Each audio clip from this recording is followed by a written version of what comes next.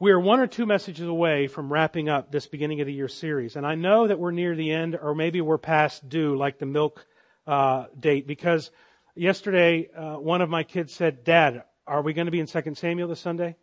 And then last night my wife said, "So we're going to be in 2 Samuel tomorrow morning?" So I know that we're getting past the due date on the series, apparently. 2 Samuel's around the corner. We're not there yet. Maybe a week or two still left. Maybe. I don't know. We'll see. It's been a blessing, though, to think of Christ, whom we love, though we have not seen Him. 1 Peter 1. The true believer shows love for the unseen Christ. It's been a comfort to know that God's Word governs our worship. Deuteronomy 12. That we include in worship only those things that are required in God's Word when we meet for worship. It's a comfort to know God's Word governs our worship.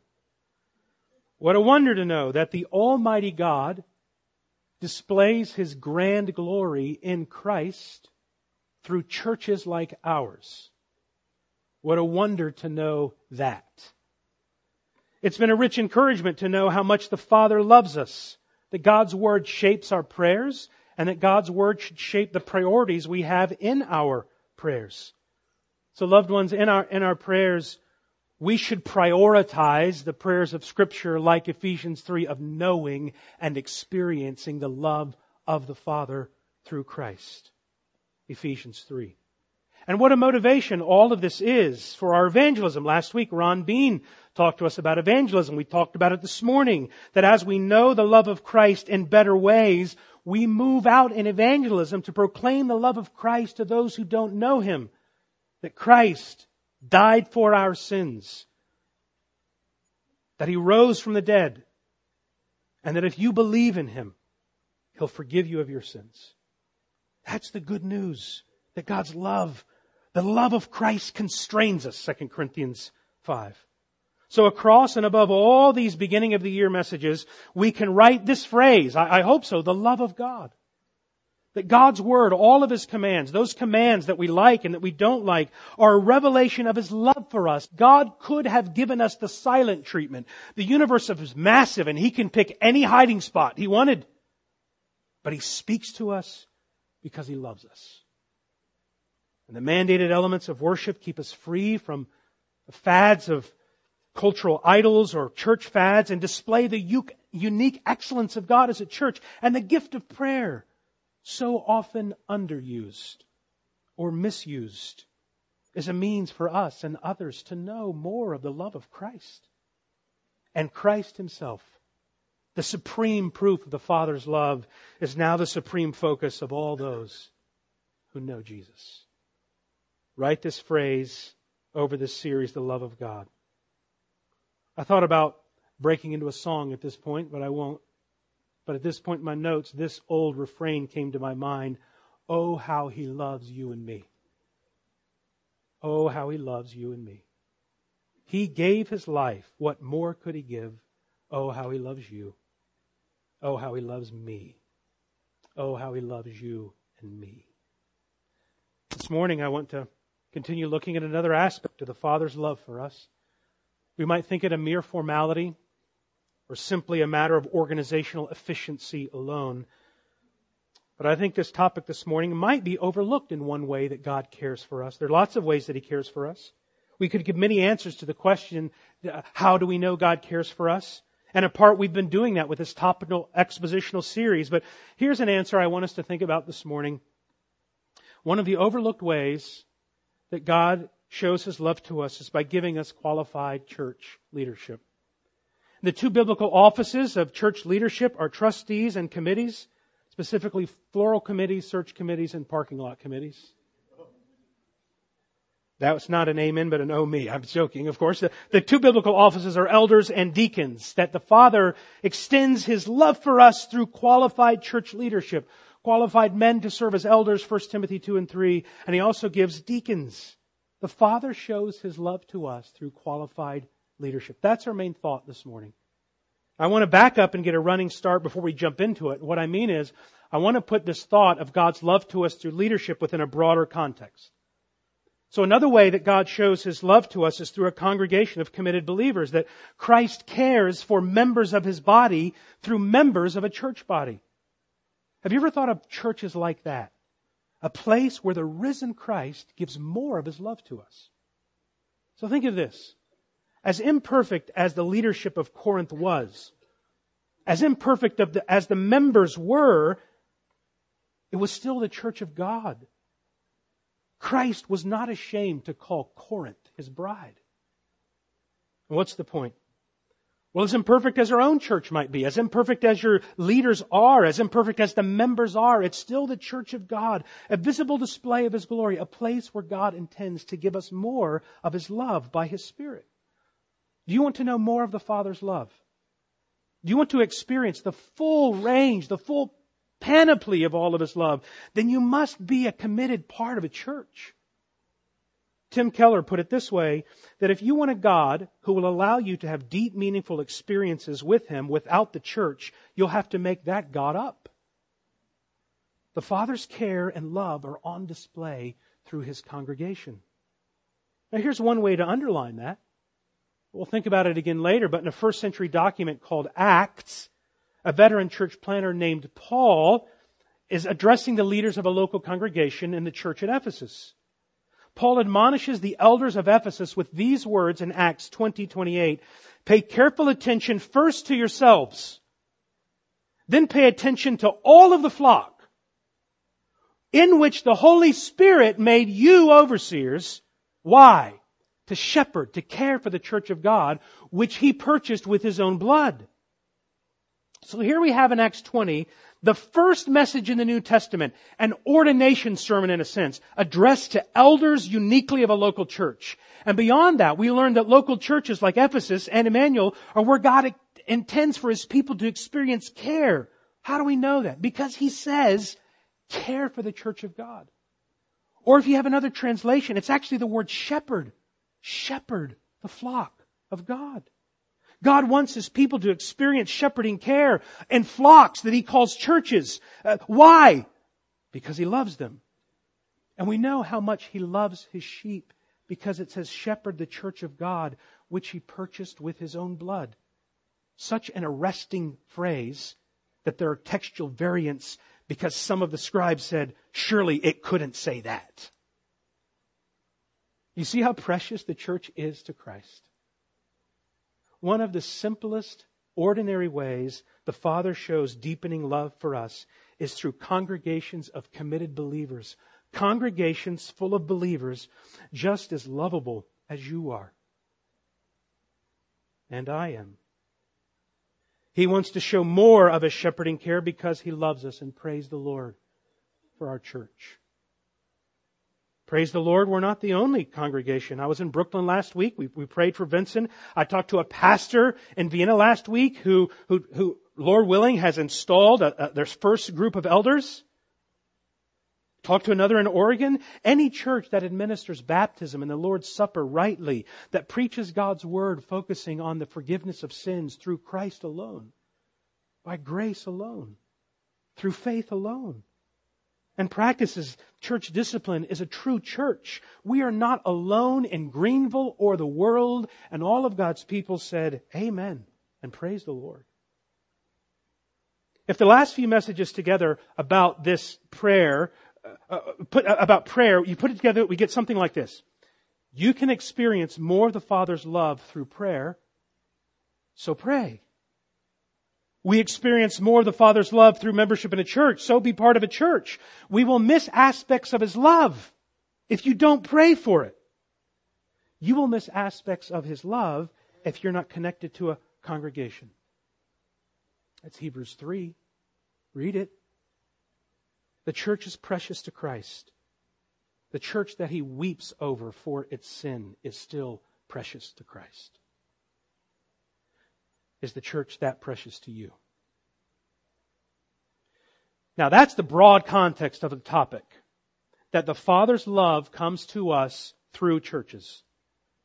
And now, according to Ephesians 4, with that context of local churches in mind, the risen Christ has given elders and deacons to extend His care for us. So this morning, we're just taking one small part of God's care for us in the church.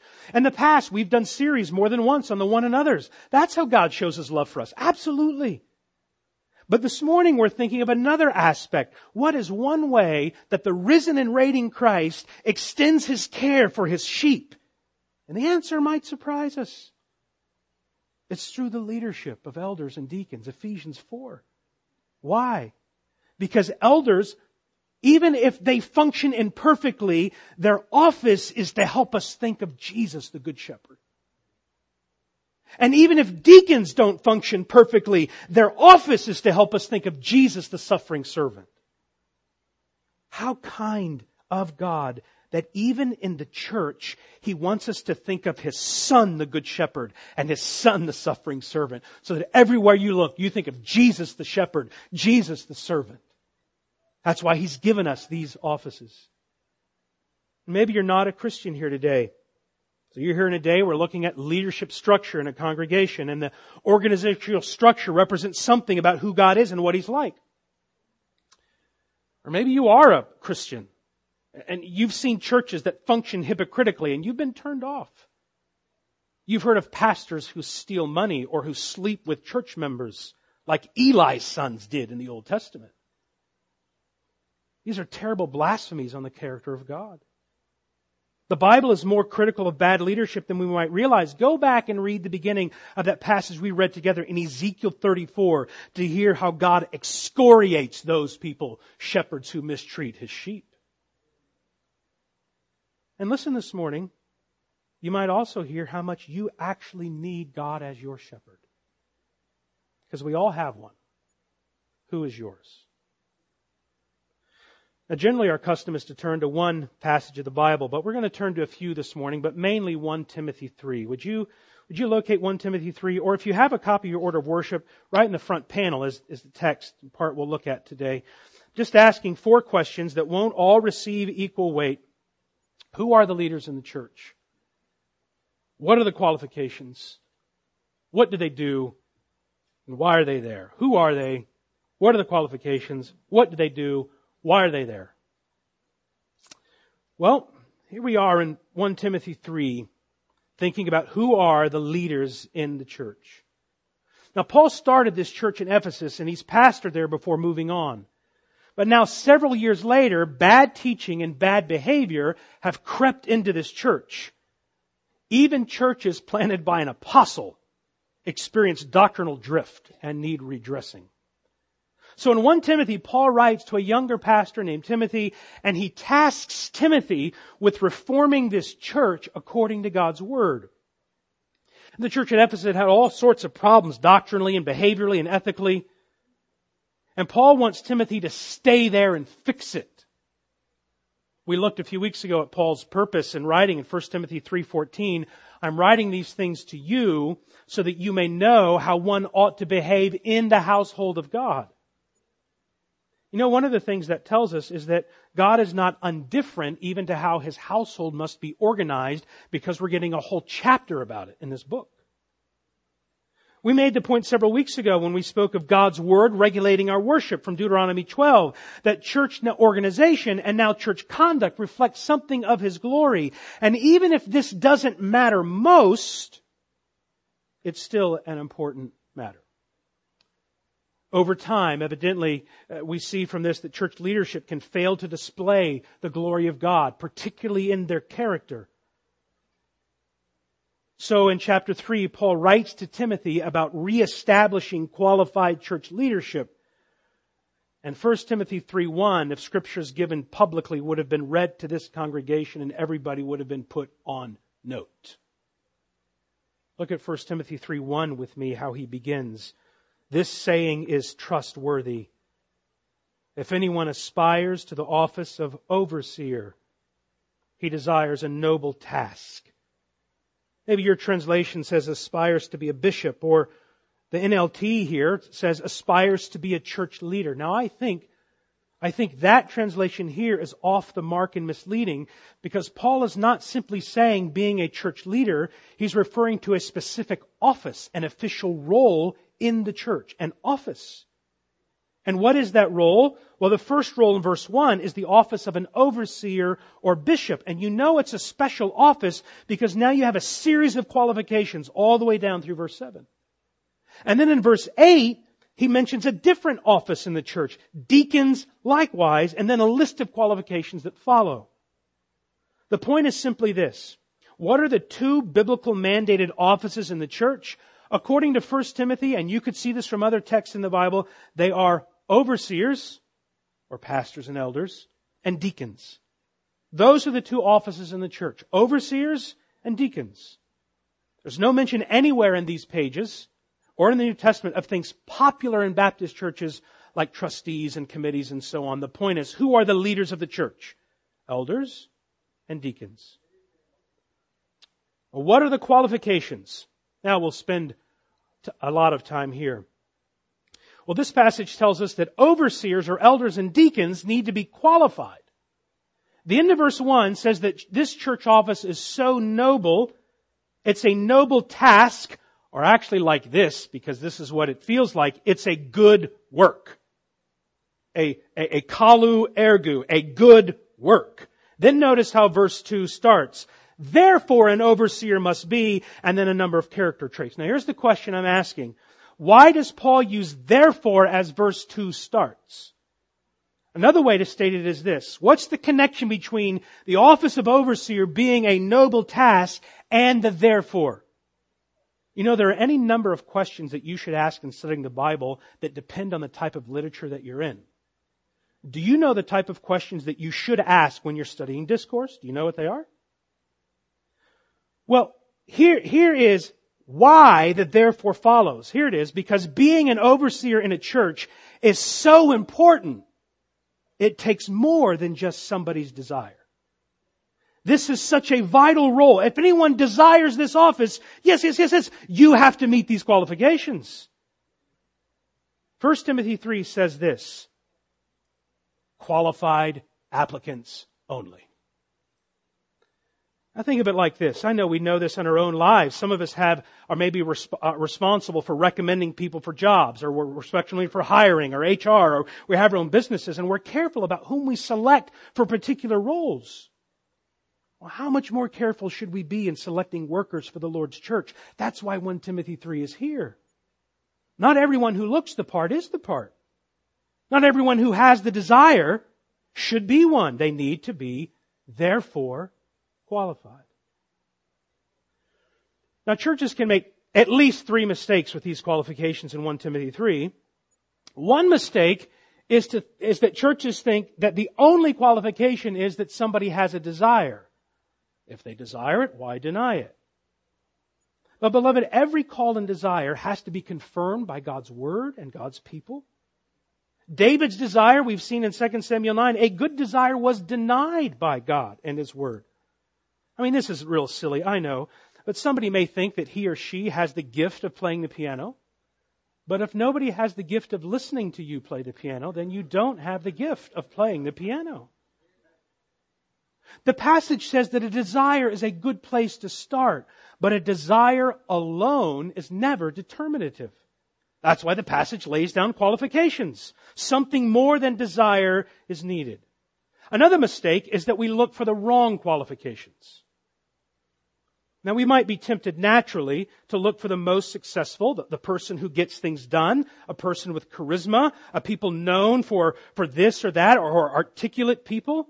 Others can look for the oldest people, the most educated people. I mean, just pick any common book off the shelf, and what is it that we look for? What do we expect? It might be a Myers-Briggs personality, an Enneagram personality type, or you want to see a spectrum of personality types among the church leaders. Now, those might be some of the worst things to emphasize most for no other reason than the Bible doesn't emphasize any of those things most. Here's an exercise. Read the pastoral epistles. Write down what the Lord requires, particularly of pastors. Just take 1 Timothy 4. Look at all the 12 commands or so that are given to Timothy. Write all of those down. My point is, insist on those things. There is a growing list of expectations placed on ministers that's certainly expanding the role that's greater to carry. I know this isn't unique to pastors. I know with speaking to some of you as teachers or the like, your job role has vastly expanded what you signed up for. I mean, you thought you signed up to teach math. But now you have to be a life coach, and you submit more lesson plans, and you celebrate everybody's pronouns, and you deal with discipline matters, and you have to be at a fundraiser, and you have to lead a tour group, and you answer every parent's email, and that's all in the first hour of your day. Well, in a similar way, the job expectations of what people tend to think of what pastors should be like has grown beyond anything the Bible actually insists the pastor should do or be like.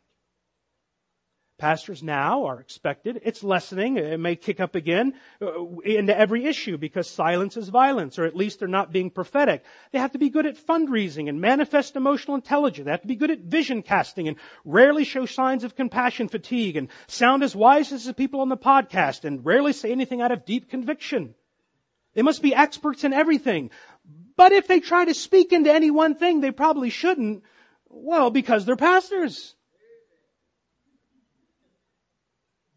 Now, there's no intention to misunderstand. The search for leadership doesn't begin with the most incompetent, the biggest losers, the youngest, the most socially awkward, and so on.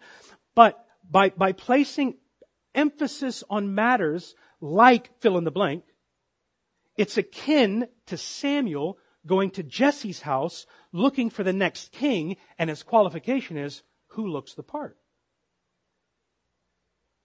But God looks for something far different than the world looks for, and it's really quite simple. It's ordinarily unusual. He looks for people who meet these character qualifications. This is an old poem, This Side of Calvin. Phyllis McGinley reflects on what now people expect of pastors, and she then puts a knife in at the end. It's called This Side of Calvin. The Reverend Dr. Harcourt, folk agree, nodding their heads in solid satisfaction, is just the man for this community.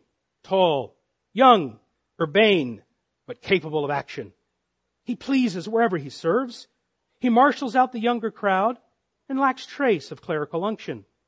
He cheers the Kiwanis and the Eagle Scout and is popular at every function. And in the pulpit, eloquently speaks on divers matters with both wit and clarity, art, education, God, the early Greeks, psychiatry, St. Paul, and true Christian charity. Vestry repairs that shortly must begin. He speaks of all things but sin. He seldom mentions sin. That's the ministry this side of Calvin, that poet writes.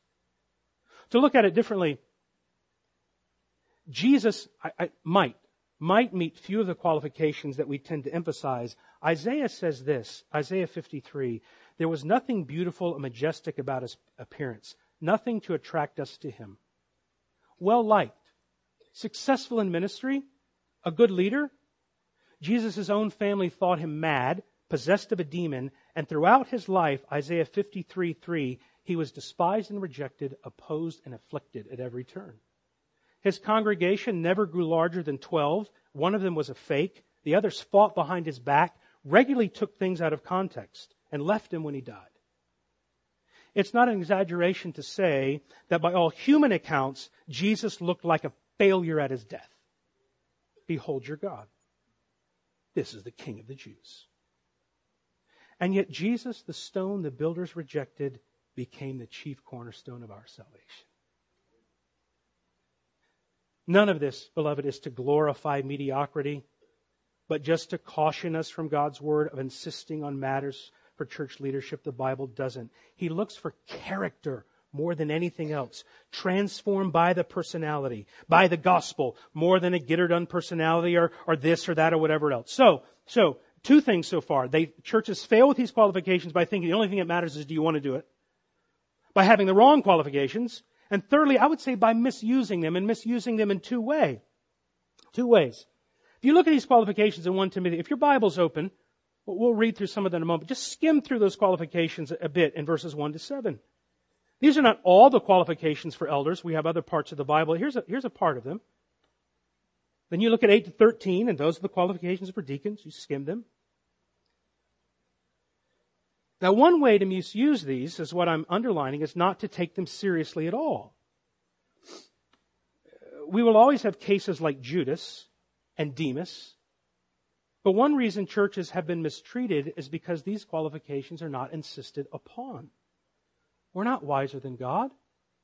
We're not more loving than God to let people into positions of leadership or to maintain them in those positions who do not meet these qualifications. So we take them seriously. We explore them in a person's life with great care. It takes at least 6 to 9 months. There are 9 pages to go through with anybody who's interested in being an elder at Emmanuel. About 6 to 9 months. That's just one level of it going through it.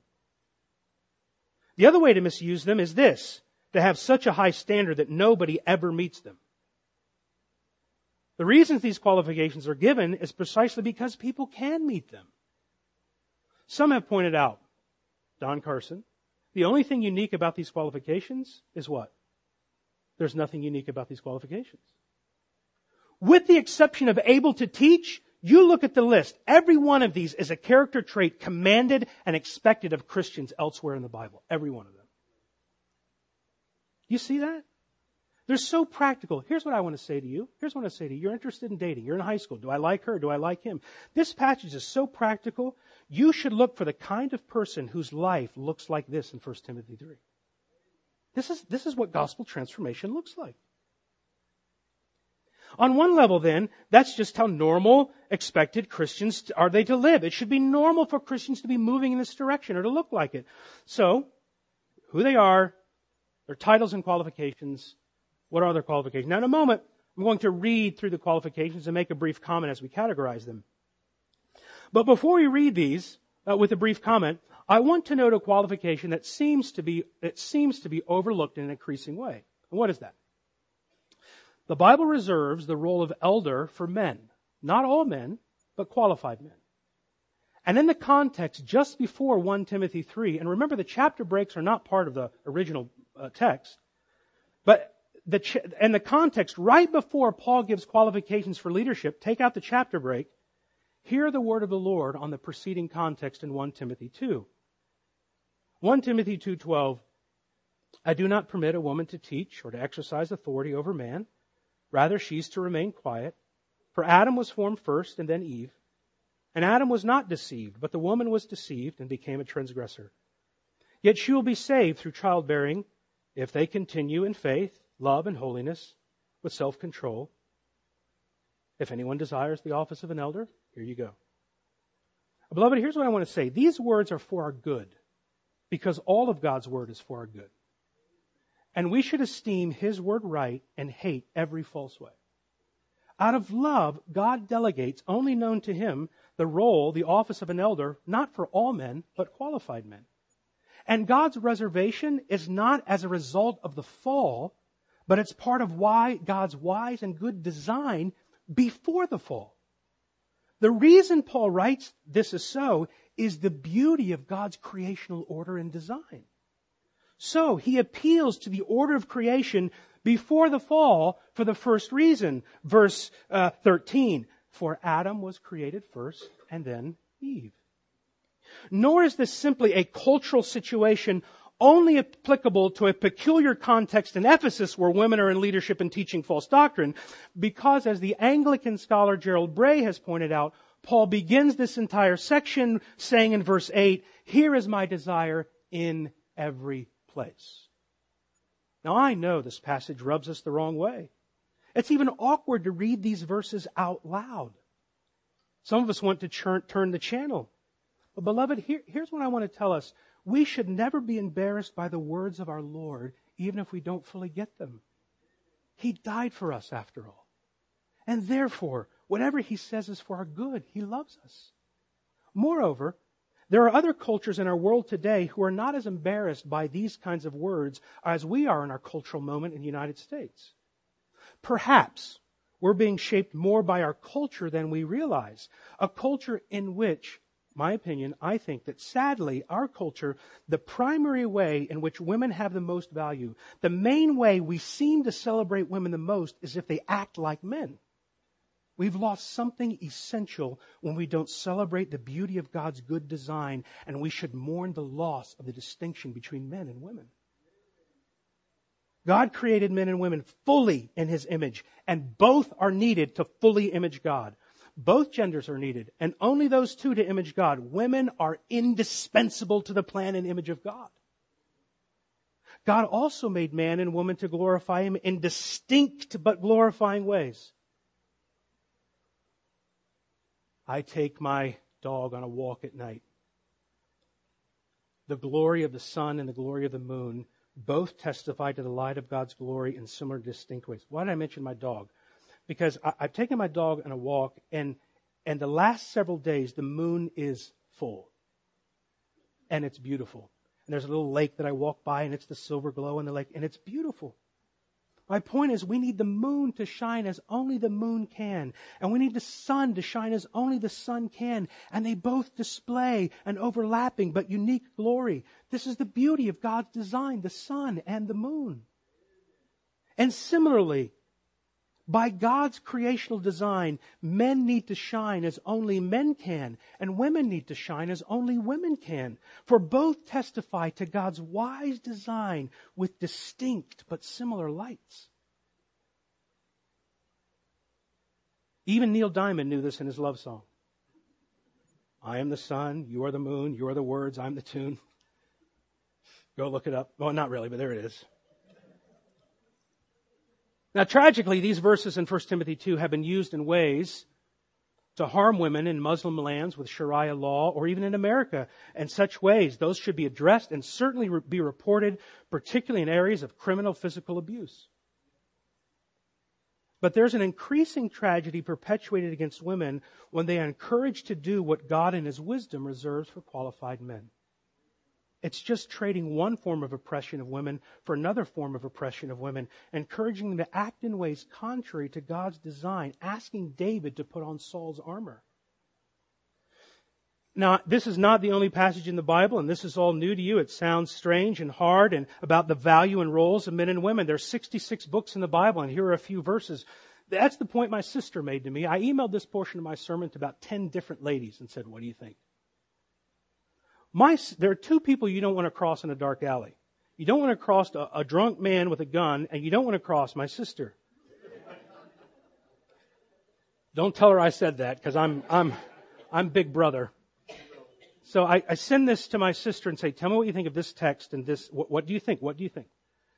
So here's what she texts back to me. My thoughts are that if you take the Bible as a whole and you see the roles of men and women that they have in God's plan, these few verses referenced in Timothy should not be offensive. When you see faithful women like Lydia, who ran her household and business, Miriam and Moses, the courage and wisdom, Esther's courage and wisdom, the many ladies who supported Jesus during His earthly life, there are many roles that God uses women for. This role is not one of them. Nor would I minimize the wife of an elder, with all they do to support, pray, remain wise, supportive, despite the hurt that comes with being part of a family and seeing people choose to live in sin. There's the broader context. Now, if you want to read more of this, there's a book in our bookstall, God's Good Design, by an Australian scholar named Claire Smith. I would say this, that Adam, if you go read Genesis, Adam stood by silently when Eve partook of the fruit. He must have thought that was being a good husband. And men are repeating the same error with this matter. Well, now let's read these qualifications together so we can be reminded of the qualifications he lays down, that he gives guidance. So I'm going to organize these under a few thoughts. One is, I'm going to focus on elders because there's overlap, but you can see it. Number one, an elder must be, verse 2, an elder must be above reproach or blameless.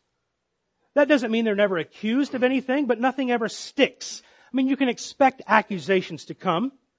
Do your workers or students always represent the conversation you'd have with them right when you write them up? Well, of course they don't. That's part of what goes. So it's common for people in sin or struggling not to respond well to confrontation. The point is, there's an overall qualification that there's a blamelessness. They're above reproach. Then you have a group of qualifications all put under relationship to the self. Relationship to the self. Verse 2, must be the husband of one wife. That could also be a one-woman kind of man. It rules out polygamy and insists on purity of heart and mind. That somebody could be married and not be a one-woman kind of man. Does the wife speak against him? Does she feel loved? Sober-minded, self-controlled, and respectable, verse 2. Sober-minded. Their thoughts are controlled, not intoxicated with fads or the like. Controlled actions. Not taken in by every ribbon cause of the month. They're self-controlled. Overall, they're respectable. They're not a drunkard, verse 3. part of the minister's self-control. This doesn't mean that they never drink, but they're not controlled by it, and they're not known for it. Not violent, but gentle. You're often dealing with people in sin, and you have to be angry and yet not sin. They can't be violent. They can't strike the sheep. Not quarrelsome. This is somebody who can make a point without making an issue of their point. Somebody who can actually submit to other people without grumbling about it. Somebody whose spiritual gift is not, but what about the devil's advocate? Not a lover of money. Relationship to the family. Verse 4.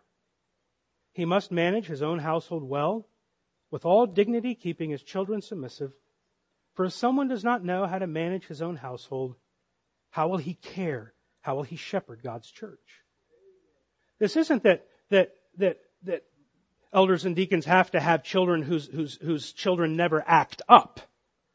But is there a pattern among all their children that might show something that there's high spiritual pretensions out in public, but what's going on in the home? Is this somebody like Eli who refused to deal with his own kids? More, every husband is a minister and your family is your congregation. How are you pastoring your family? Do you read the Bible with your wife? Do you pray with your wife? Do you insist? Are you the leader in that?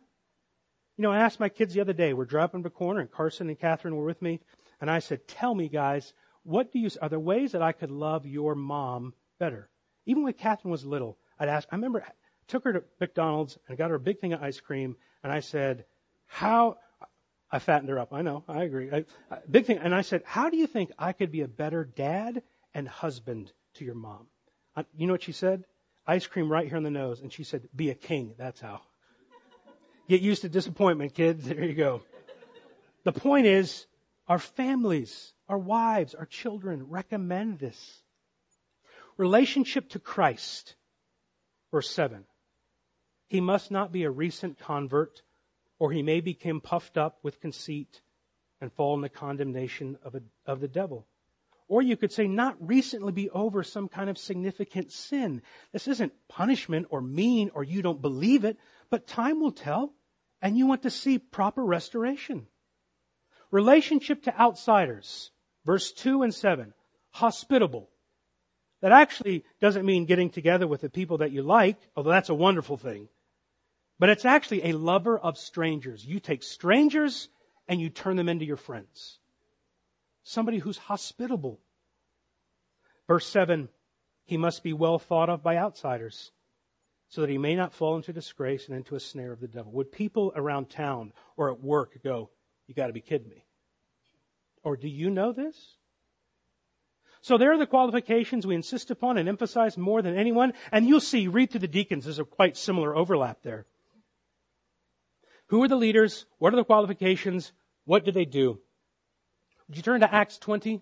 Or you can think with me. I'm going to read Acts 20 because what do these leaders do? And here's my argument. What they do, you can tell by what they're called. What they do, you can tell by what they're called. So in Acts 20, you can listen, or in Acts 20:17, Paul's giving this farewell address to elders. And in verse 17, he says, now, Acts 20:17, from Miletus he sent to Ephesus and he called the elders of the church to come to him. And when they came to him, he said, now the rest of the chapter is his parting words to a group of leaders in the church he calls elders. But look again in verse 17. What does he call them? He calls them elders.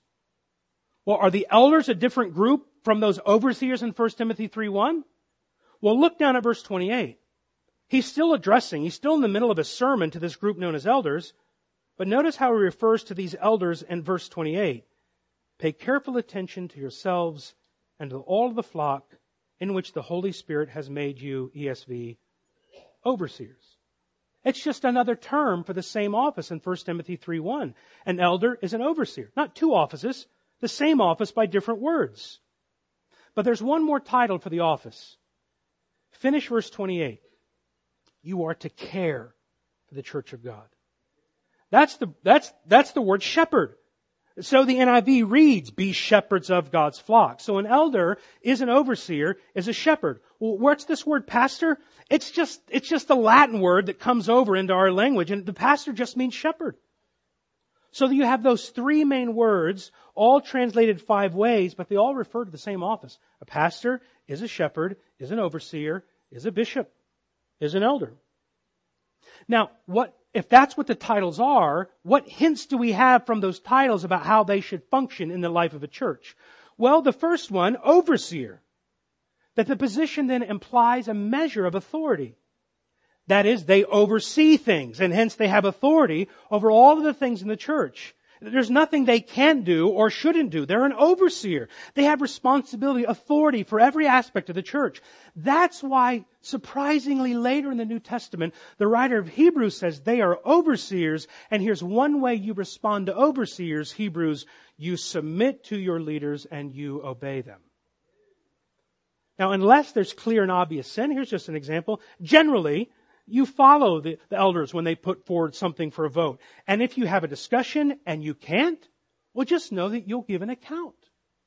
Just as the elders give an account, a stricter account.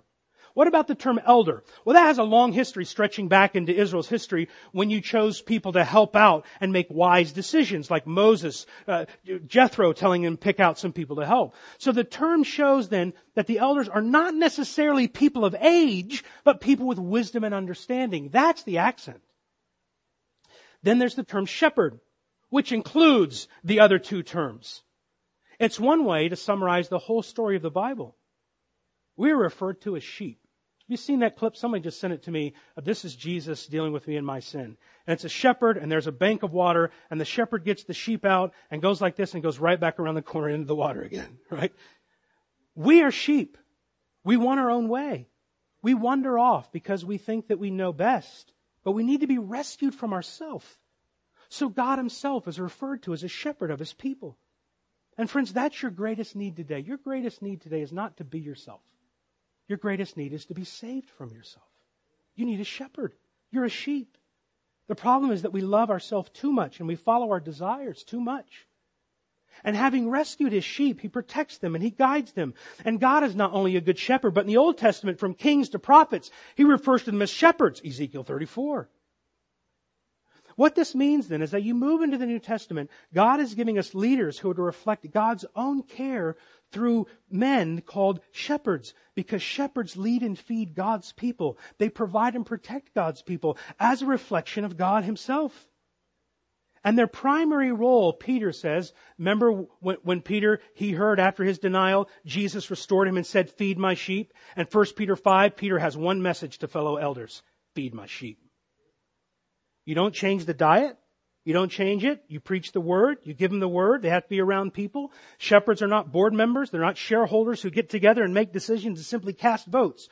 Nor should you ever view elders as representatives. I'll vote for you if you get this done. That's unbiblical. Shepherds are not representatives. The only person they represent is God under His Word. Their hands should be dirty from serving, hearts heavy from caring, and faces happy from watching them prosper. Those are shepherds. Shepherds They shouldn't. They shepherd the flock of God. What about deacons? Well, the word deacon simply means servant.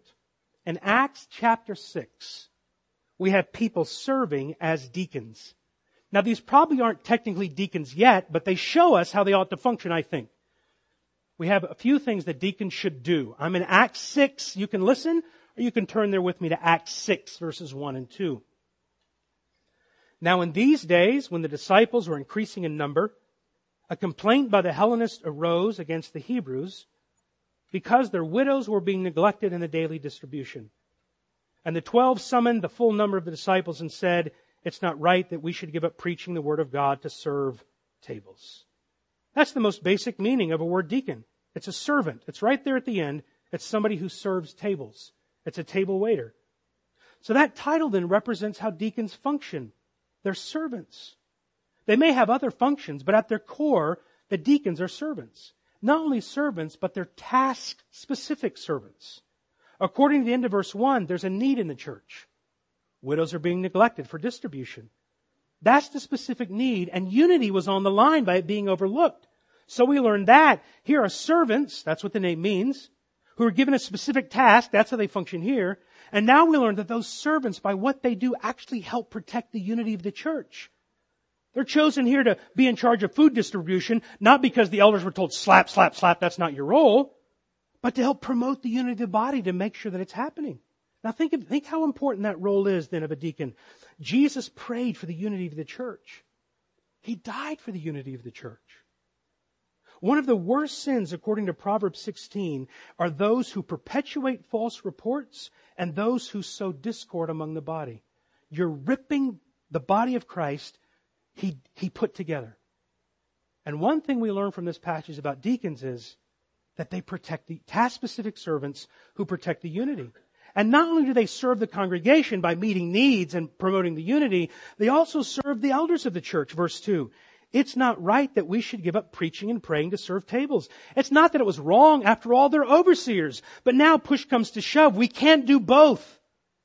And what we must not surrender is giving ourselves to prayer and the Word.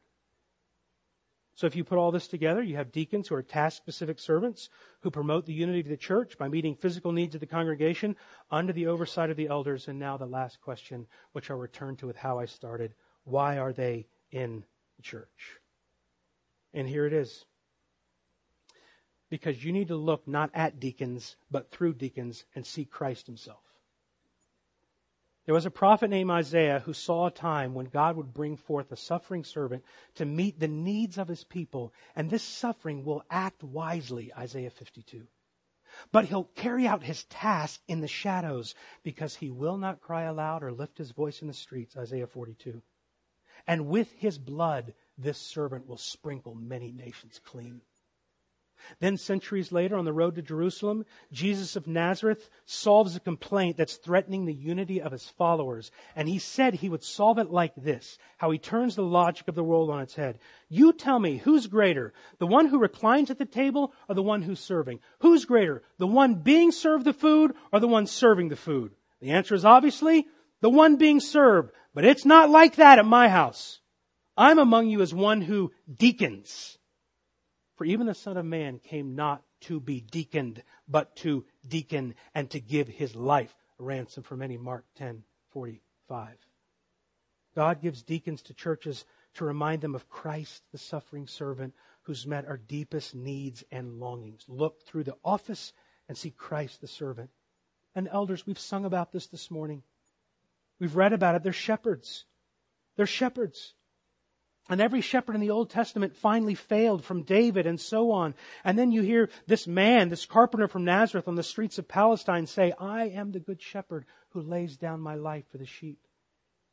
It's an audacious claim to deity. The last time anybody said that was Ezekiel 34. I will shepherd my people. Or Psalm 23. Yahweh is my shepherd. And who is this guy saying now He's the good shepherd? Jesus is the fulfillment of God's magnificent promise that a shepherd would really come, the King of heaven, and yet the friend of sinners, the maker of the moon, and yet the shepherd of our souls. And Peter says now that we are those who have returned to the shepherd and overseer of our souls. And we say quietly in our hearts, whatever song you go to, hallelujah, what a Savior. Praise God for the offices of elder and deacon, that we might always rest and see Christ as the perfect servant and the perfect shepherd, that He's one who truly never leaves us or forsakes us. He gave His life to save us, and goodness and mercy are chasing us down all the way home. Praise the Lord for His Son, who's a good shepherd, who suffered in our place that we could be brought to God.